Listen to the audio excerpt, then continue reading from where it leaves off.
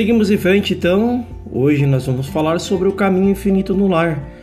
Uma unidade familiar pode ser comparada a qualquer unidade que trabalhe em conjunto para chegar a um resultado final. Pode ser comparado a uma orquestra, onde cada membro constantemente pratica em seu instrumento particular, a fim de mostrar fora a sua perfeição inerente e interior. Acima de tudo, orientando e sincronizando o todo. Está o maestro mudando aqui, sugerindo ali, sempre com o conhecimento superior de que seu papel é trazer a perfeição de cada instrumento pacientemente, em pé, auxiliando no melhor desempenho de cada membro. Nunca um membro da orquestra é capaz de tomar o lugar do outro. Cada um tem a sua função própria, completa e distinta.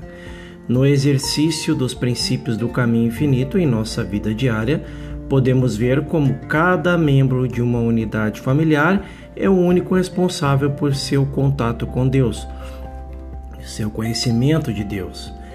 Como as mães e crianças pequenas, podemos estar muito conscientes do papel de maestro, às vezes sentindo mais a natureza de um policial, mas se a mente da mãe é mais importante a compreensão da sua verdadeira identidade e a identidade das crianças, sua função se torna mais simples e amorosa.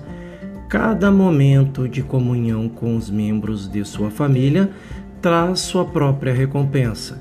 Isso não significa necessariamente a antiga ideia da oração familiar ou um tempo especialmente separado para isso.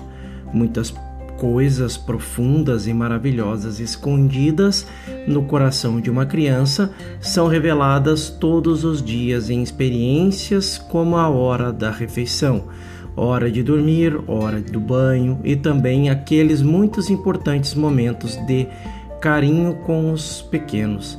Alguns dos pensamentos trocados são verdadeiramente preciosos e a mãe também sabe em que tais ocasiões aprendeu mais sobre Deus. Assim é como é vitalmente importante manter uma abertura para Deus. Assim é como os relacionamentos de família. É igualmente importante desenvolver e manter um sentimento de reciprocidade e cooperação com cada membro da família. Não pode haver uma parede ou uma sensação de separação existente entre quaisquer membros, jovens ou idosos, sem que todos estejam cientes disso. Mesmo que cada um tenha sido dito, ele espalha pela casa como um nevoeiro úmido e como uma névoa que esfria todos os membros. Existe uma comunicação interna necessária nos relacionamentos da família que devem ser deixadas abertas em todos os momentos. Você saberá quando tiver esse contato, porque quando o canal é claro, o caminho é claro. Pontos de vista podem ser diferentes, os procedimentos podem variar, mas sempre o resultado final é a harmonia, amor em ação.